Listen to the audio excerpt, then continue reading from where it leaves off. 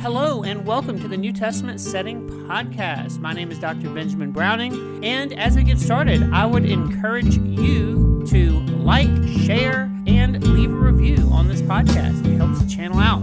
Also, you can purchase my book called Facing the Mob, Rome, the Crowd, and the New Testament. It really helps us out.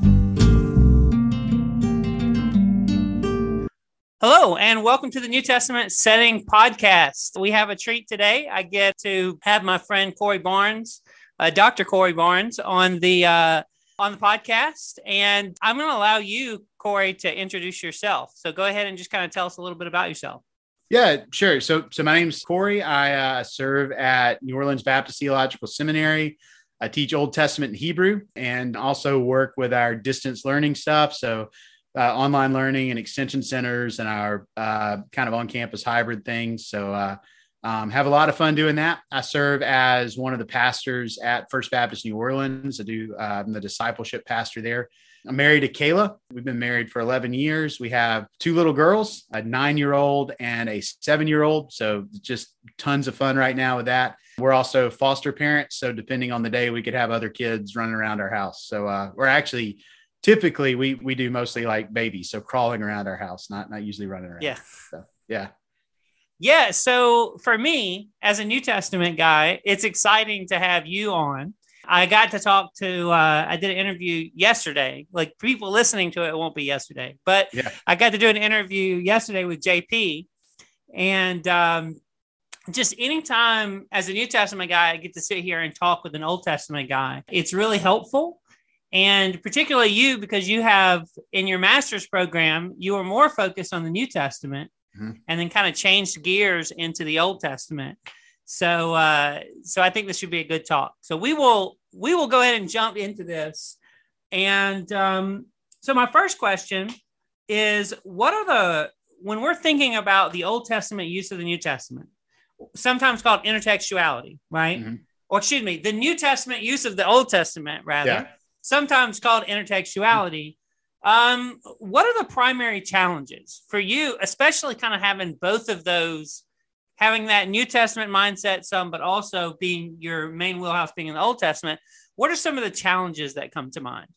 Yeah. So I think what we can do on that, Ben, is kind of break that down into two sets of challenges. So let's start off just talking about, as Christians, when we come to the Bible, kind of thinking about, if you grew up in church, or if your primary like arena for reading the Bible has been the church or is now the church, think about it there. And then we'll talk about a couple of things that are a little bit more academic in nature, but still are broadly applicable, right? So I think for most of us, and I started going to church whenever I was 12, 13 years old. It was a typical Southern evangelical church. And so one of the big difficulties that we can have is this misconception that's, I don't think explicitly stated in most church contexts, but it's there. And that is that there's some foundational difference between the way God interacts with people in the Old Testament and the way God interacts with people in the New Testament. And an oversimplification of this is that in the Old Testament, God is basically the same as Zeus from Greek mythology. He's like an angry old guy in the sky who's ready to zap you with a lightning bolt. One of the ways that we do often explicitly say this is that in the Old Testament, God is full of law and wrath. And then that God in the New Testament somehow magically transforms, and God is no longer, angry with a lightning bolt, but God the Father is now like your hippie grandpa in the sky. He's all about peace and love and just wants to pour out blessings on you. Man, that's a huge problem, because if we implicitly assume a foundational change in God, not only does that give us tons of problems theologically, but just from reading the Bible, right? That's going to make it very hard to engage. It's going to mean that what we do is that we emphasize God's wrath in the Old Testament, and then we de-emphasize God's wrath in the New Testament. I would say we see it both places. We ignore God's mercy and grace in the Old Testament, and we only read in God's mercy and grace, particularly of God the Father in the New Testament. So I think that's a big problem there, man. Look, another thing would just be like, this is obvious, but the Old Testament's really old, and much older than the New Testament. And I think that's something that we look back at the Bible, the Old and New Testament are ancient documents, but we're dealing with, material that comes from, 1,000 years before. In some cases, a lot of the material in the New Testament, maybe sometimes even further back than that. We're dealing with historical periods that are 2,000 years or more before the events in the New Testament. When we're reading a book like Genesis, in the patriarchal narratives. So we have some of those challenges as well. And that means that even though the worldview of the New Testament is still very different from our world today, we're dealing with an additional layer of difference whenever we go back into the Old Testament. So those are two things I would say. From an academic perspective, I think a lot of it comes from, people, like you and I, Ben, who have a high view of the authority of Scripture, right? So we're doing scholarship from that perspective. A lot of the folks like us have primarily looked at the Old Testament as a set of predictions about what's going to happen in the New Testament. And I think a challenge can be that when you really dig into the New Testament and you look at the New Testament as God's revelation to his people, that's simply not what you find. Now, we'll clarify through this conversation. That doesn't mean the Old Testament isn't driving us towards the message of the New Testament. But the idea that the Old Testament is 39 books that basically function as some type of elaborate crystal ball just doesn't hold up, right? Yeah, absolutely. Just to kind of, circle back around to what you were saying initially, in a previous interview, again with JP, that same issue came up, this idea of, and kind of the Marcion approach to God. It's like he's this big, bad God in the Old Testament, and he's pretty much a different God by the time you get to the New Testament. It's totally different God. Yeah, so I think there is almost this kind of implicit Marcion view that makes it into the church now. And I think what you said, I think that's extremely helpful. He's not different. And real quick, just to kind of dig into that a little bit more, like what would be some examples in the Old Testament where you see God showing grace and mercy, things that we tend to associate with the New Testament? Yeah. So, man, let's go all the way back to Genesis. We could talk about Genesis 3. Actually, let's talk about Genesis 3, right? So what is God's disposition at the fall? And I would just encourage us as readers of the Old Testament to ask the question, does God seem quick to exercise his wrath on humanity when the man and the woman fail to meet the command that God has given, and they seek goodness outside what God has said is good, reject his authority, and buy into the lie of the serpent that God's holding out on them, right? Does God's disposition seem to be, let's strike them dead as quick as possible? Or does God immediately turn to a redemptive story that is going to undo this sin? And we see the latter. And so I would just say that's in Genesis 3, we see God's disposition as he is not quick to punish us for our sins. Yeah. Instead, what he is quick to do is he's quick to create a narrative and a story and to immediately begin working in a way that's going to restore humanity. And if you want to see it in an even more defined way, that's just really easy to understand, even if you don't really look at a lot of in-depth theological things about the biblical narrative, Genesis 4, how does God respond to Cain murdering his brother, right? He responds with grace and mercy, even extending a mark to Cain, which is, while it does mark him for his sin, also ensures that he's going to have mercy poured out on him by other image bearers. Right. So I think we see that right away, man, in the biblical story. Yeah. Wow. That's not typically what I think of, but now that you mention that, it's like, well, yeah, obvious. Yeah. Like just kind of as soon as you start out the biblical narrative, it kind of hits you right in this idea of grace and mercy from the very beginning, right, is right there and just is a through line. So it's not in the New Testament all of a sudden, oh, well, now you have this grace, or people from certain views would say maybe there's this age of grace. It was an age of wrath, and now it's an age of grace. It's like, no, we don't see. There's a through line of grace, right? Of God being gracious in his character. Yeah, that's extremely helpful. And so looking at kind of your later point of kind of viewing the Old Testament as kind of a crystal ball, and kind of looking forward to the New Testament. Yeah, I think we miss the reality that it is a continuous story when we do that. Yeah. And I think a challenge for the church is that the Old Testament can be, like you were saying, because it's very removed. It can very much feel like a foreign country, and people read the Old Testament and they're just like, I don't even know what to do. They make it as far as the last part of Exodus. Right.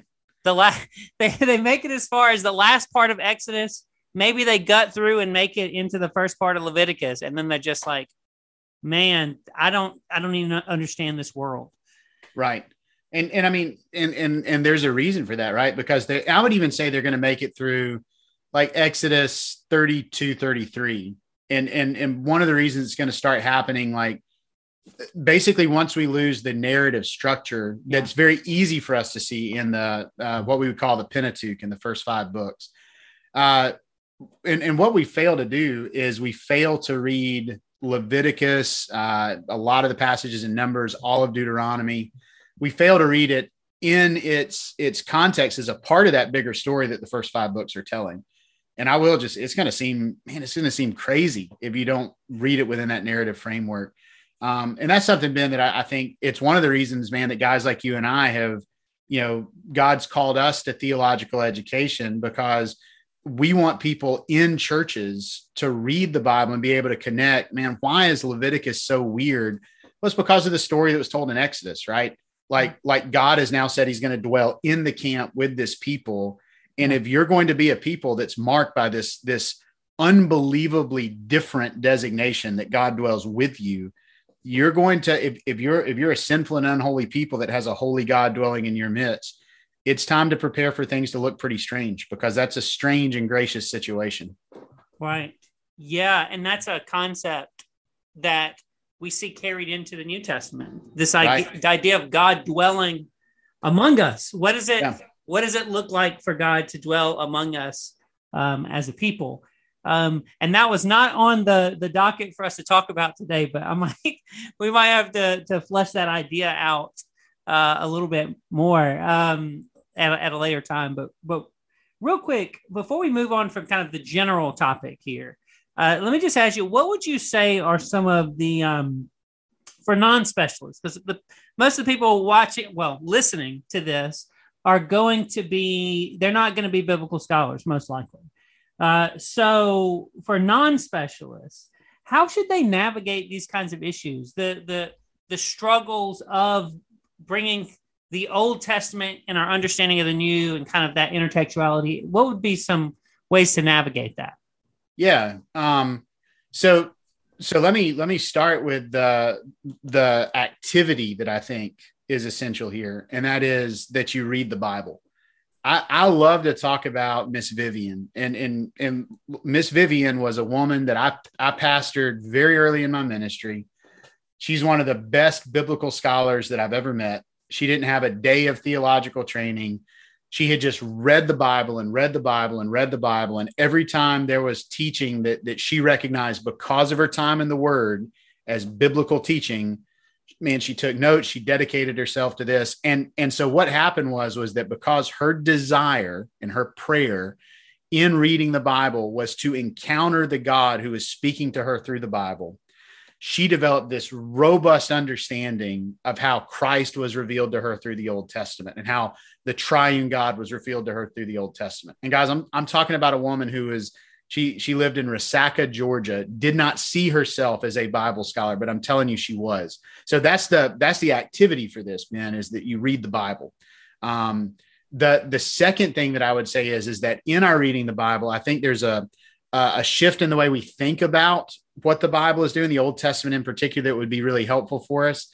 And that is, let's stop seeing the Old Testament as being primarily about predicting what Christ is going to do. But let's see the Old Testament as creating expectations for what God is doing and is going to do with his people. That then when we come to the New Testament, we say all of a sudden, all of that was pointing us towards Christ. So those expectations, So basically, as I read the Old Testament, it makes me keep expecting things that, man, I expect God is going to work in such a way. And that whenever I see what God does through Christ, through the incarnation, and then the death and resurrection of Christ and the sending of the Holy Spirit, I say, that's what it was all about. And so once I know that part of the story, which when I've received the gospel, I do know that part of the story, then all of a sudden I read back through everything else. And then all those expectations, they create deeper understandings and deeper affections for what God has done in Christ and in the sending of the Spirit. So just simply put, expectations, not predictions, in the way we think about what the Old Testament's doing. Right. Yeah. No, I think that's a helpful distinction. It's building an expectation. Because if you're seeing it as building an expectation, you understand that the New Testament is part of that narrative. Right. And if you just look at it as a crystal ball, you're like, oh, well, I have the things that it predicted, so I don't need the Old Testament. Exactly. So that change in view is really helpful. And you're left with the question, right? If that's what God's desire was in the Old Testament, is just to give us predictions, why didn't he just give us Matthew instead of Genesis?